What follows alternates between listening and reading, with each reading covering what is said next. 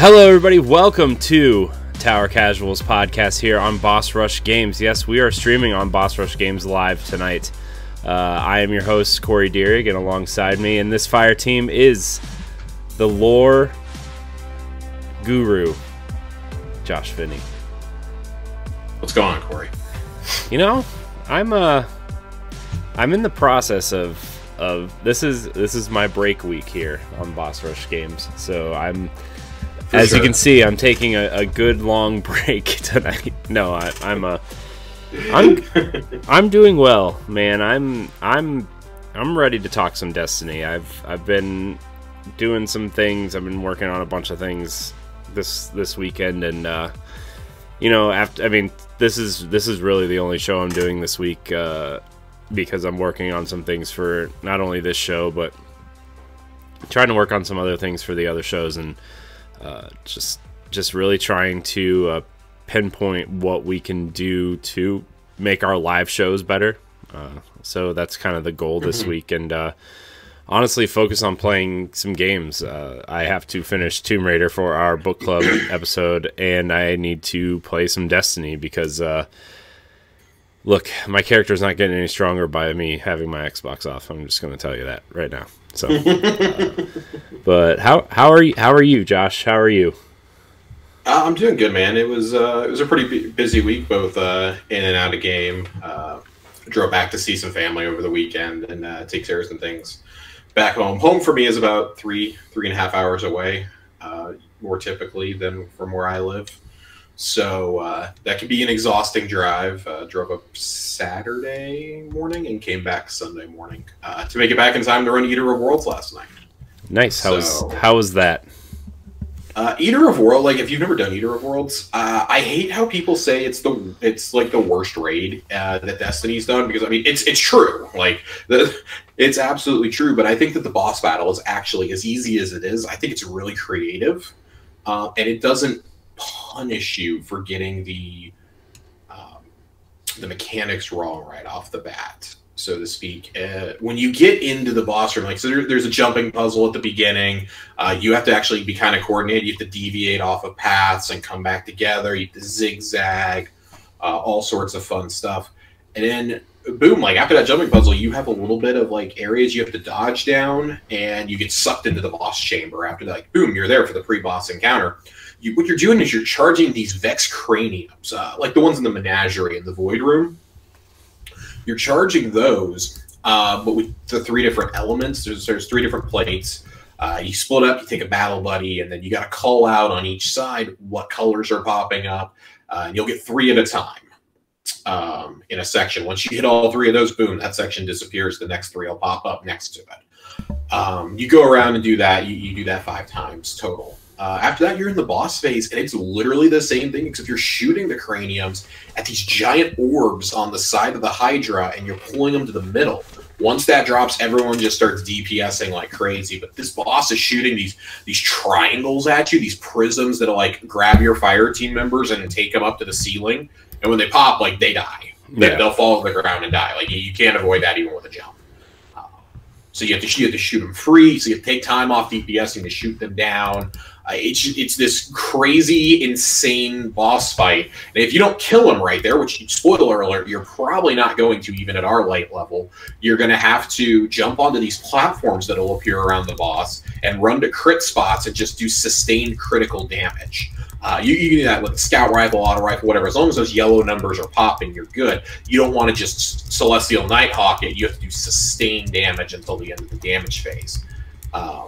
And then you just rinse and repeat. It's a really short raid layer. Maybe if you know the encounters, you're looking at maybe 30, 35 minutes to do the whole thing.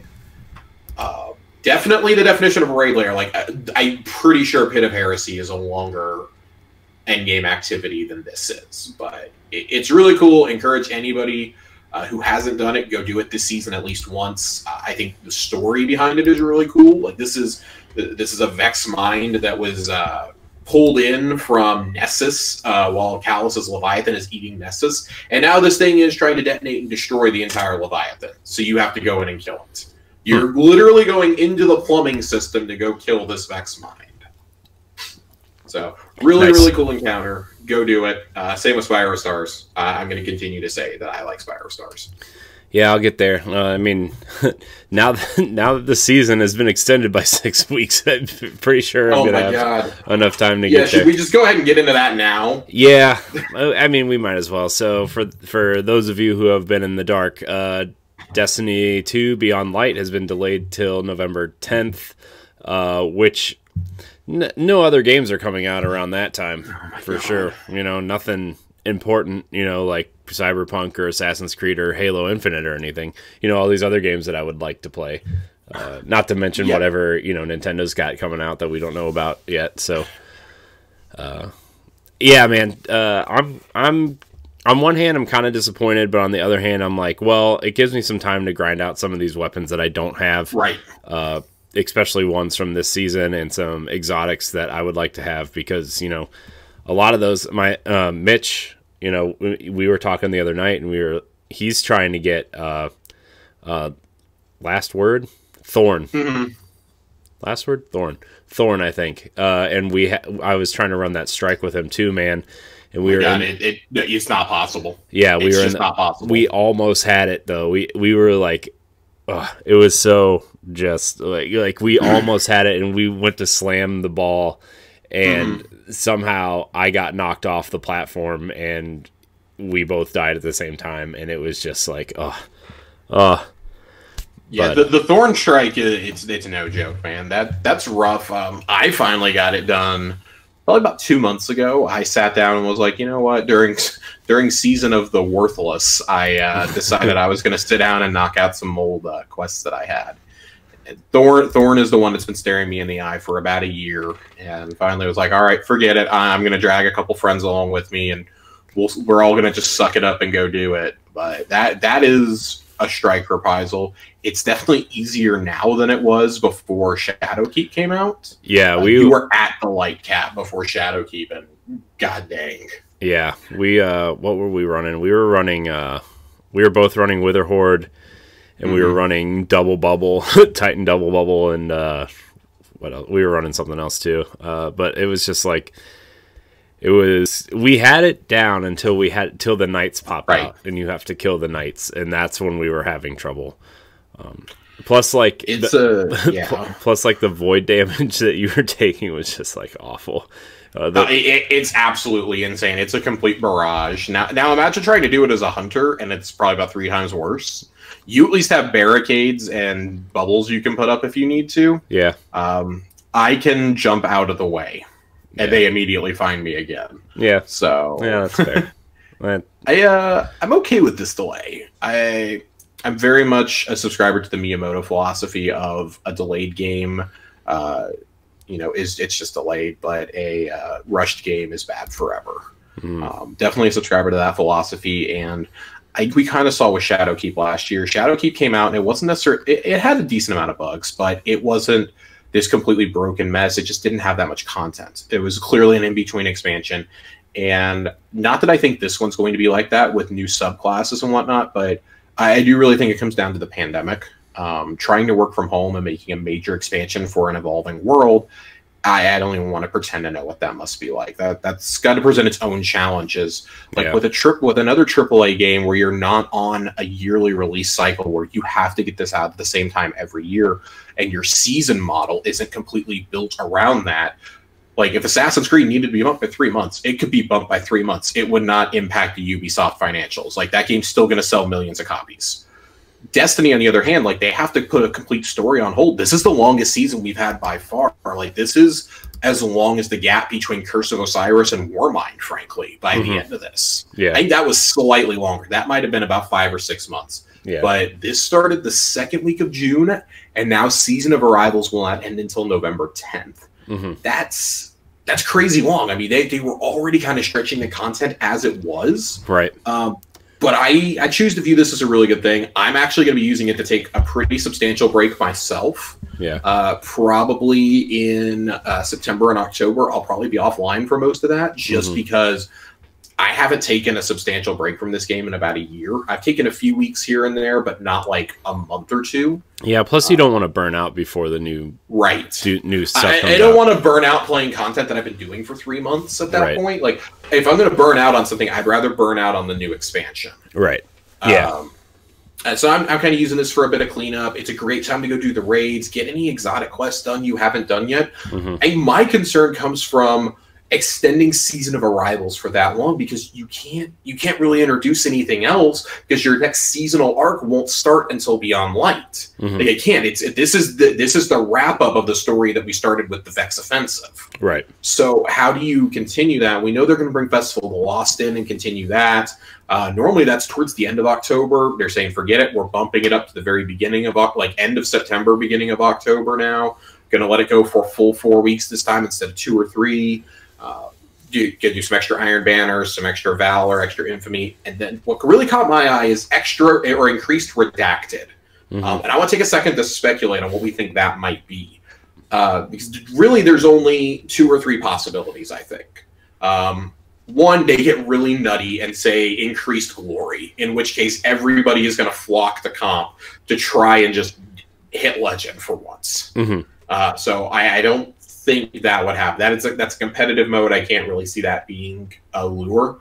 I think the 2 most likely possibilities are increased XP gains, which, unless you do it by like times 3 or 4, whoop-de-doo. Or do double Bright Engrams for the back half of the season. Which, if you remember, in Destiny 2, up until this past year, actually, they did double Bright Engrams during things like Festival of the Lost and the Dawning. Yeah. Then they took that away, which sucks, because I personally liked getting those Eververse items out of the Engrams. I wasn't necessarily going to buy them, but I wasn't going to object to getting them either. Yeah. So, like, what do you think that could be? I'm not really sure. I mean, I don't really know. I mean, there's nothing really like that is jumping out at me, honestly. Like, I don't think they're going to do anything comp wise, honestly. I mean, the Bright Engrams, I think, is an easy bet. But, again, if they've been doing that, why would they have it redacted? So, man, I don't know, man. I don't know. Maybe you get double XP. Maybe you get, like... Yeah. I don't know. Higher exotic engram drop rates. I don't know. You know, I mean, and we do know, like, they did say, like, okay, everything that we're announcing today, the initial roadmap is just kind of the start. We're going to have things in the next couple weeks that we're going to announce to help carry the rest of the season. So I almost wonder if, like, maybe a returning seasonal event from earlier this year might come back. Like, just say, oh, we brought the Sundial back for 2 weeks, or surprise. Or maybe Sparrow Racing League comes back. If Sparrow Racing League comes back before the Cosmodrome, I'll be shocked. I really think that when we see that, it's going to be when the Cosmodrome comes. That would be a perfect thing to introduce in the spring. People have been asking for it for years. Hell, maybe you unlock Cosmodrome early and give us Sparrow Racing League. Maybe. Like, I mean, there's why not? A lot of possibilities there. Why not? I mean, technically, the part of the Cosmodrome's already in the game with New Light anyway. Like, you know what I mean? That's true. That's true. So, yeah, who knows? But yeah, that was our news for the week. Yeah, that was a fun message to see Thursday morning and frantically tell Corey. So we've got a 2-month delay now. It was funny because I think you and Mitch both messaged me at the same time, and you messaged me that, and then Mitch is like, what the fuck? I'm like, yeah, I know, I saw. So. Now, Corey, we did do something really cool with you this week. We may not have done a raid together, but we did do Whisper and Outbreak for you. Yeah.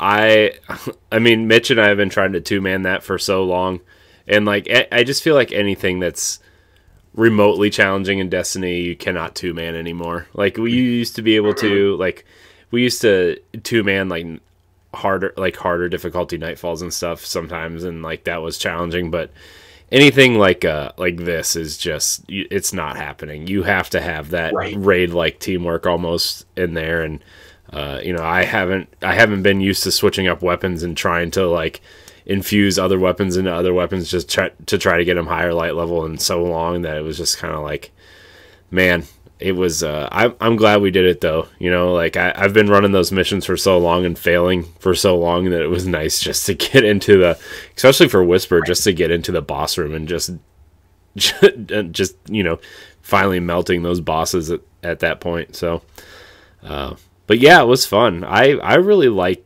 quests like that, like just the timed kind of, you got to be on point, you got to make sure that you're using teamwork and communication and stuff.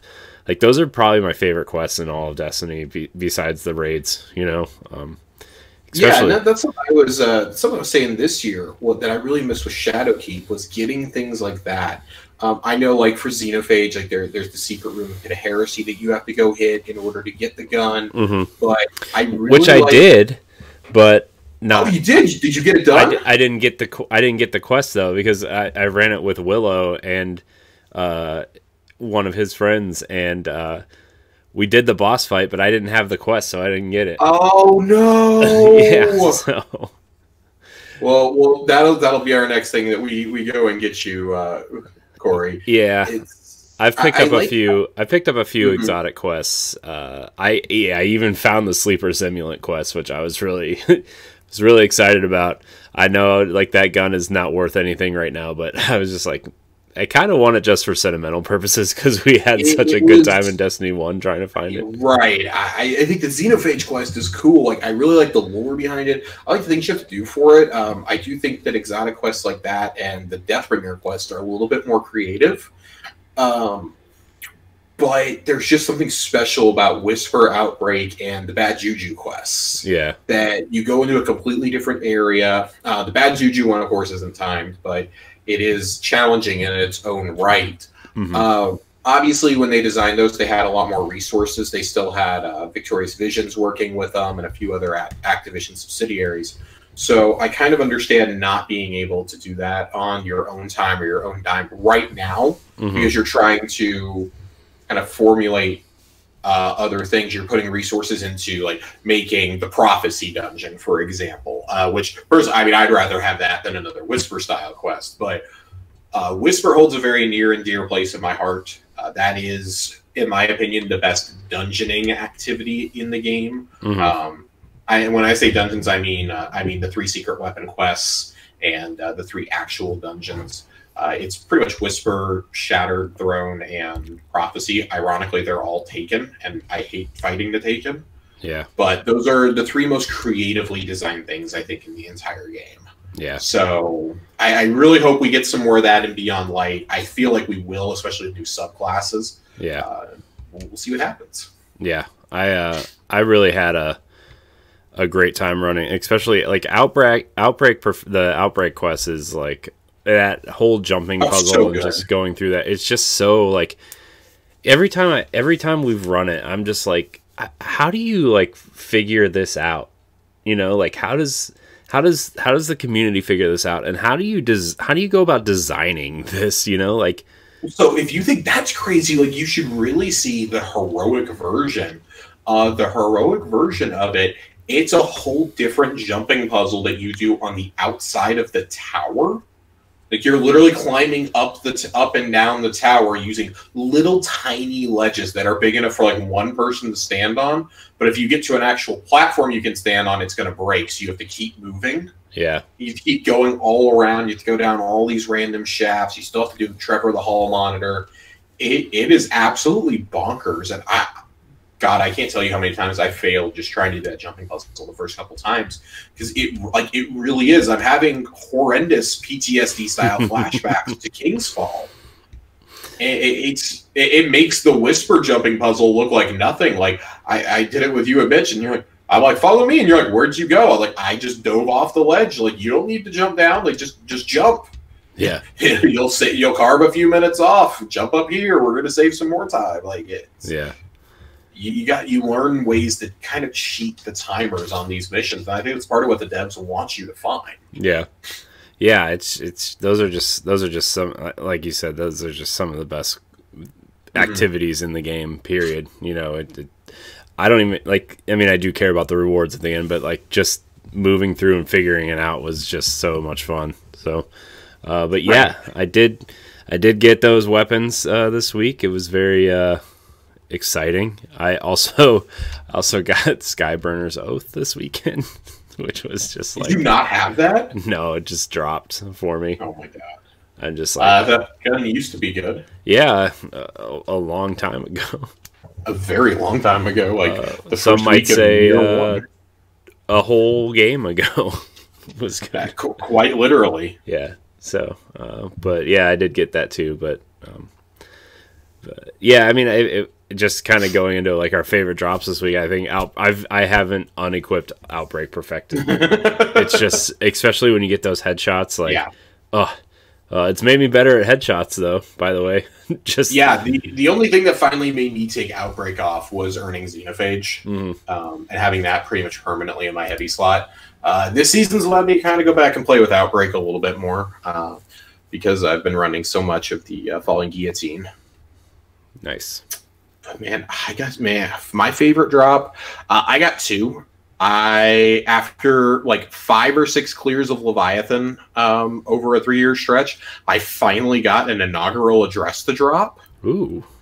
And I know that it means nothing to y'all, but that gun still terrorizes me in the Crucible to this day. So I'm very happy to finally have it and see if I can wreak the same amount of havoc. And then getting the entire Eater of Worlds raid armor set across the 2 runs I did this past week. I really genuinely like the Hunter set. I like anything where I can get extra knives. I've expressed my desire that when Transmog comes, I don't care if the armor doesn't match. I'm just going to pull every single piece I can that has the most knives on each slot, like them on my arms, two or three in my chest piece, the Last Wish raid boots, have them in your legs. Like, give me a foot knife. I don't care. Like, we'll put one in the back of my Celestial Nighthawk. I just want knives everywhere so that when I use Blade Barrage, it canonically makes sense. Makes sense. Yeah, right? Like, where are all these? I only have one melee knife. Like, you're going to let me have a super with all these. And yeah, you'll let me do the fan of knives. Let me just, like, keep throwing knives everywhere. Come on, man. What's up with that? Cade 6 would want me to have more knives. It's true. That is true. The Crucible might not, but Cade would want it. Cade wills it. It's true. It's true. R.I.P. Cade. R.I.P. Pour one out. All right, Josh. Well, we kind of talked about this in our chat, but you've been kind of putting this show together since I've kind of been busy in this. So what's next on the docket of Tower Casuals? On the docket, so we've already gone through our favorite drops. We've gone through the news. We did a little mini raid report by talking about Corey's experience in the secret missions and my experience with the Vex Mind and Eater of Worlds. It's time for Lore Corner, though. Yes, Lore Corner. It's time for Lore Corner. By the way, for our boy Varix, I wore my my shirt to represent. So yeah, Corey with the for those of you listening on audio, Corey is wearing a beautiful green House of Judgment t-shirt. Yes, I am. Way back from the House of Wolves era. I have a House of Wolves shirt somewhere too. I really wish I had either of those shirts. I explained my philosophy. I did not buy Destiny shirts. I avoided buying things on the internet back in 2014, 2015-ish. And then Destiny 2 came out, specifically Forsaken, and I swear to God, like, at least a quarter of my wardrobe is just Destiny shirts now. Yeah, that's fair. Which is, no, it's not a good thing. It's not fair. It's not good. I rocked spicy ramen occasionally. As you can all see, my absolute favorite one is the Festival of the Lost long sleeve tee from last year. Super lightweight. I love it. This is not an ad. Hashtag not an ad for the Bungie store. But if they want to sponsor us, we are not going to stuff, and you should go give your money to them because it goes to charity. Yeah, but most of the time, if they want to sponsor the show, I wouldn't say no. I'm just going to throw that out there. In the year 20 of our Lord Luke Smith, please hear our prayers. Luke Smith, I know you're in the chat, so if you just want to, just that's right. If we can use hashtag ad, we will not say no. So. That's right. But Lore Corner, my absolute favorite part of every single week is Lore Corner. This is my favorite thing too. So before we get into Lore Corner, like all of our podcasts kind of have like a supplemental show that we do, right? Like the Boss Rush podcast has the 1v1 stuff where we interview other creators. The Xbox show has What's This on Game Pass, and then Nintendo Pow Block has What's on or the Retro Game Show. So I thought that it's still going to be part of the main show, but they're going up this week. We're breaking out all of Josh's lore corners, and they're just going to be their own separate videos on the YouTube channel. So, just so you guys are aware, we're coming for Bife is what we're doing. We're coming for Bife. These are SparkNote versions of what Bife would explain to you. Doesn't matter. We're coming. Consider this to be like the child's meal to Bife's supersized double deluxe multi-course dinner that he would give you. This is a tease. Look, I appreciate his 4.5 hour videos as much as the next guy, but some people don't have that amount of time. So where are they going to go? They're going to come to Tower Casuals and watch the 5-minute version. That's true. There's a couple topics I'm specifically avoiding because I just don't know how to condense them, and I really need the time to figure it out. But this week, we're talking about the Dreaming City, specifically the Curse of the Dreaming City. If you recall, in the past, we have covered Aramis, Varix, and Mithrax, kind of rounding out our Fallen trio, but kind of tying in to things that we think are going to come into play with Beyond Light. This is going to start a little new saga, kind of covering different characters that are still associated with the Fallen. We're going to cover Mara and Uldren coming up. We're going to cover Callus and the Leviathan.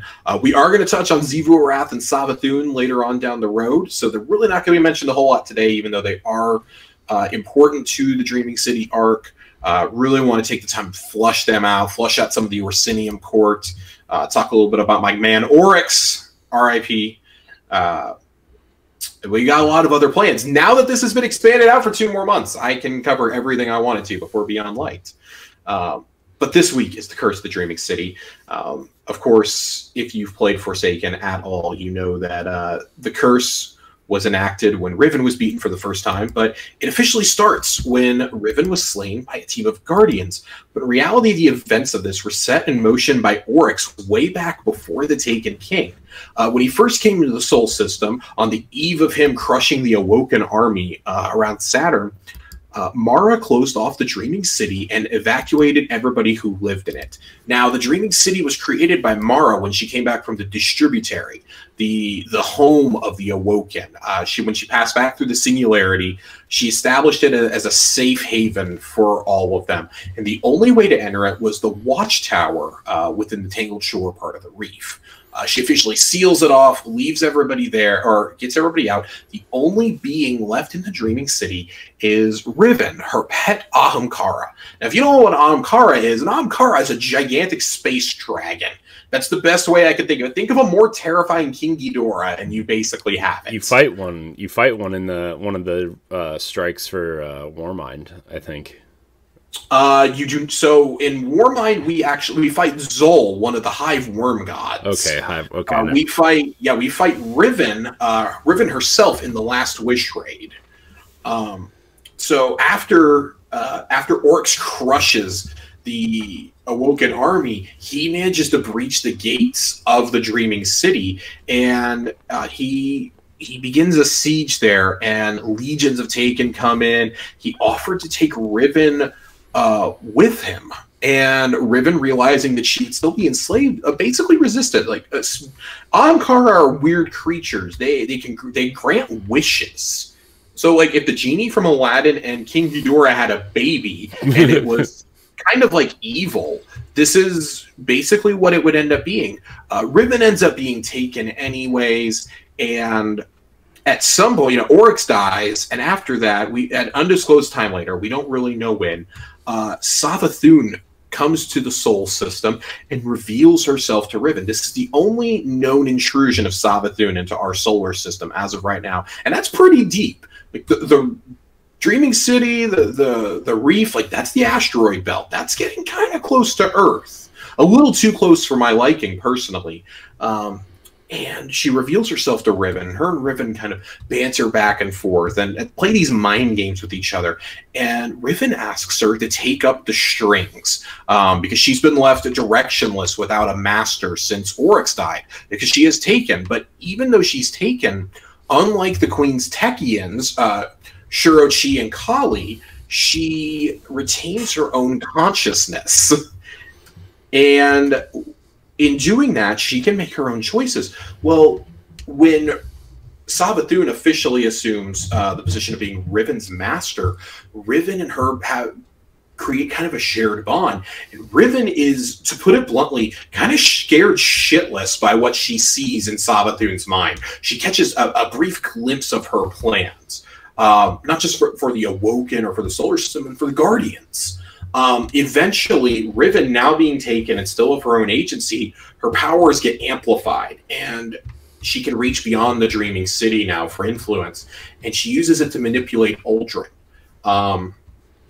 with the Dark Ether into creating the Scorn, into resurrecting Fikrul, and is indirectly responsible for the creation of the Scorn, the abandonment of the prison, the freeing of the prisoners, the death of Cayde 6. Like, she's responsible for all of that, with the ultimate goal of Uldren coming to her with a shard of the Traveler that he discovers in the EDZ, and using its power to open the gates to the Dreaming City, which have been shut since Mara shut them.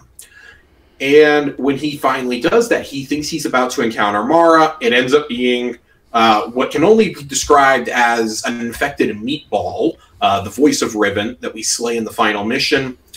But Riven basically decides, okay, Uldren serve his purpose, allows the Guardian and Petra to execute him. The end. Part one of Riven's plan has now gone into motion, and by extent, we assume Savathun's. The gates to the Dreaming City are open, the Guardians are called upon to repel the Taken invasion, and now that we know Riven's behind this, a team of Guardians is sent in as a raid. It's really cool that the first team to clear this raid is canonically the team that starts the curse of the Dreaming City. They advance through the raid, they save Kali and Shirochi, being able to reverse their statuses of being taken.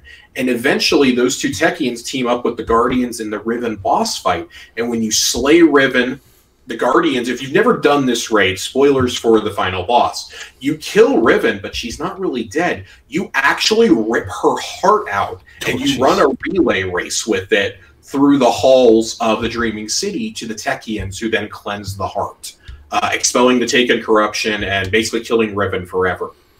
Well, you might be wondering, why on earth is it called Last Wish then?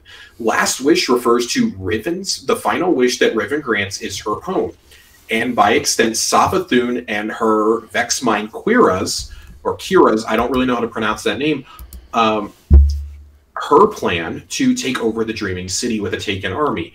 And so Taken just start flooding the city in all facets, fighting off what's left of the Scorn, fighting Xivu Arath's Hive. It becomes a three-way turf war, hence the Blind Well.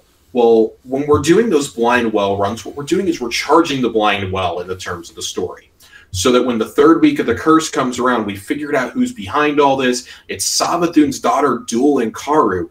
And again, a team of Guardians is sent into the Shattered Throne, into Mara's old throne world. This is why it's called the Shattered Throne, Elusina, her old throne room. And we go in, we kill Dul Inkaru. Well, killing her enacts the final part of Riven's wish, which is the cycle starts all over again. Killing Dul Inkaru should have ended the curse of the Dreaming City. Instead, it simply made it worse. So the Guardians are left with a moral dilemma, which hence why the cycle keeps going on in game of, do we keep killing Dul Inkaru and starting this process all over again? If we go a week without killing her, canonically, like if nobody were to do this, I don't know if it would actually happen, but the theory is that if nobody does it, then Dul Inkaru would be allowed to complete her objective, which is to break into the Distributary, through the Singularity, where the Awokens, a lot of Awoken still reside there. Time is infinite, essentially. Like Mara and the old Awoken who came back lived there for millions of years, hundreds of thousands at the very least, and before they came back. So hence why they're so wise beyond their years. So the Guardians are faced with this moral dilemma. Well, the loop that we're stuck in, I promise I'm getting towards the end. This is a really, really dense. I'm enjoying it. I'm just listening. I'm just like the loop is in actuality a simulation that was enacted by Hera, the Taken Vex Hydra that Oryx once sent into Savathun's throne world to try and manipulate her. The Vex, because of their manipulations with time and their experiments, are able to create a simulation, and Quira simply puts it into effect in the Dreaming City, in essence creating a murder battery for Savathun. So every time we continue the cycle and we don't let Duel and Karu break into the distributary, we are essentially feeding Savathun's power in a twisted turn on the sword logic. We're going to get into sword logic here in a few weeks when we actually cover Savathun, but suffice it to say, she doesn't ascribe to it like Oryx and Crota did. She doesn't worship the sword logic. She just believes in seizing power by any means necessary. And the Hive rely on a tribute system. Well, she doesn't want tribute. She's just going to murder and kill and do whatever she has to do. She has a murder battery going. She literally has a whole murder battery. She's impersonated. It's suspected she's impersonated Eris Morn to us through the Truth to Power lore book, which led to the whole you have to be at power level 999 theory in order to break the curse of the Dreaming City. So people rushed to do it during Season of the Undying. The Glad was coaching the first guy that made it to that light level through the raid solo, and nothing happened, but Bungie played along and had Savathun basically impersonating the community managers the next day. It was really cool. That they're really getting into this. I don't fully expect us to break this. I honestly thought it was going to come during Season of Dawn or Season of Worthy, because one of the things we had seen on Luke Smith's whiteboard during last year's Vidoc was reset the timeline. And instead, we've basically learned now that referred to saving Saint 14. That doesn't necessarily line up with breaking the curse of the Dreaming City. So we have to wonder now with darkness powers, when do we do that? Mm-hmm. I think I kind of have come around to the opinion that I think it might be next summer. So the Tangled Shore and the Dreaming City they're not being vaulted, correct? It's just the No, just four of the core planets from year one of Destiny 2. Titan, right. Io, Mars, and Mercury will be sunset. Forsaken content. So the moon, the Tangled Shore, the Reef, the Dreaming City, and Nessus will all stay. So there's at some point we're probably returning to these locations for some sort of thing. I would expect for them to. I strongly expect the seasonal storyline to start shifting towards setup for the Witch Queen. Because notice how really this year it didn't really set up a ton towards what we know right now about Beyond Light. Right. It did in a little bit this season, especially is kind of setting up. But this is also really like, hey, Savathun is here. This isn't just something that we're talking about in Savathun's song or in the strike on Io anymore. Like, she is actually here manipulating and messing with our communication with the pyramids. She wants, in a way, she wants the powers of the darkness for herself, we suspect. Much like Aramis does, but she's also terrified because the darkness it's reaching out to us, not to her. And I think she's afraid of what a Guardian can do when it can straddle the line. So I can't wait to show her in September 2021 why she should be scared. Right. Yeah. But that concludes this week's extremely long lore corner. I actually have a question for you. Well, it's more generally for the audience. Yes. So the sword logic. Yes. What can you explain what the sword logic is for?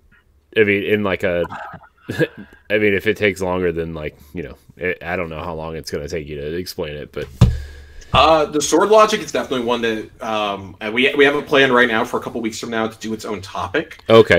It ties so much into the Orsinium court and into Savathun's origin herself that it's kind of impossible for us to talk about the sword logic without then going into the origins of the Hive themselves. It's the very foundation, almost the religion of the Hive in a lot of ways. But suffice it to say, the sword logic is you gain power through tribute, not through just straight murder. So, like the thrall are to be sacrificed to the acolytes, to the knights, to everything is ultimately in service to worm gods, like Zol. But the whole thing of the sword logic is Oryx broke that and said, no, we're not giving tribute to that anymore. The tribute comes to us now, specifically to me, because I'm the king. I have the power to take. I seized this power from the worms, and that's it. His exiled son is the one who teamed up with Zol because he's a heretic that does not ascribe to the sword logic. It's very baffling. Think if the worst person you knew in real life went and made their own religion that was based on not just tithe, not like 5%, but like 95% of what you are and what you have goes to them. And if you're lucky, you might get 5% to yourself if you're at the lowest end of that caste system. It's nuts. We actually see a little bit of it play out when you do the escalation protocol event. There's a ogre that will roam around as one of the 7th stage bosses, and a ton of cursed thrall will run at it and blow up, and that'll heal him if they get too close. That is, in a way, that is partially sword logic. Our guardian, if our guardian ever tapped the sword logic, that's how the Hive gods and how Marasov herself made these throne worlds to exist and to cheat death. When we go in Kingsfall and go kill Oryx, we're in his throne world when we kill him in the raid. We killed him in the real world already at the end of the campaign. He flees to his throne world to heal and come back stronger, and we murder him the second he comes back. Yeah. So, sword logic is really complicated. We'll definitely get into it. I know there's going to be a lot of questions about it, but that requires a much more comprehensive write-up, and you can't really sum it up in a minute or two, unfortunately. Yeah. But it is a concept that's been around since the Books of Sorrow. That's what a lot of the Books of Sorrow actually deal with. Okay. So. Cool. Yeah, I've actually been leafing through those. I pre-ordered the 3rd anthology book, the Grimoire anthology, and I've been flipping through the first 2. So. Yeah, the first one deals a lot with the Hive and with the Taken specifically. So I believe the Books of Sorrow are actually printed in there. Yeah. If you've never checked out these books, guys, they're really cool. They have some really awesome illustrations. They're relatively cheap on Amazon also. They're like $17. Yeah, they're like $15-20 at the absolute most. They're not nice covers. I have those. I also have a set that go to Skyrim and Elder Scrolls Online. Because I don't just love the lore for Destiny, I love it for everything. It's fair. It's fair. It's fair. I like lore for other games. You know, I have the Halo stuff too. So Yep. I have a lot of Halo stuff here too. I have a lot of Zelda stuff. Yep. A lot of Zelda stuff. So well, is there anything else we need to hit on before we skedaddle? No, I think that's it. This is the beginning of a very busy week, not just Destiny wise, but Corey and I are both really excited for the Xbox event coming up this week, and tomorrow starts demo week on the dashboard also. Right. So, are you looking forward to playing 60 demos? Are you gonna come on Arsenal X to talk about Xbox this week? TBD. Okay. Well, TBD. I need to figure a few things out regarding this weekend. Okay. Well, if you are available, you are welcome to join us. So thank you. I appreciate that. Not that you need an invite. It's an open invitation. But, you know. But, yeah, this has been Tower Casuals. I want to thank everybody who tuned in to watch on Boss Rush Games live. If you can't join us live, you can download the show on your podcast service of choice or stream it. You know, streaming's the thing now. So on Spotify, Apple Podcasts, wherever you get your shows. You can also watch the video version archived on YouTube and our website at bossrushgames.com. So I think that's it. Josh, where can we find you? As always, for more delicious lore goodness, my rantings about film. I'm getting finally back into movie watching habits and going back through old television shows. You can find me on Twitter at @Josh_Finn. And that's Finn, as always, with 2 N's. Nice. And, of course, every Thursday when this posts, you can find me right here on the Tower Casuals. What a concept. What a concept. You can find me at I am CorianHD on Twitter and Instagram, CorianHD on Twitch. I'm probably going to be streaming more on this channel if you are looking for streams from me in particular, just because, you know, 2 Twitch channels is hard to balance and, you know, whatever. I don't know if I'm going to stream this week, and I know I'm not doing any podcasts this week until Arsenal X, so you know, I don't know how many live shows are going to happen this week, but starting next week, we'll be back on a regular schedule. I want to thank everybody for listening and or watching. Remember to play games, be better, and we will see you next week on Tower Casuals. Goodbye, everybody. Indeed.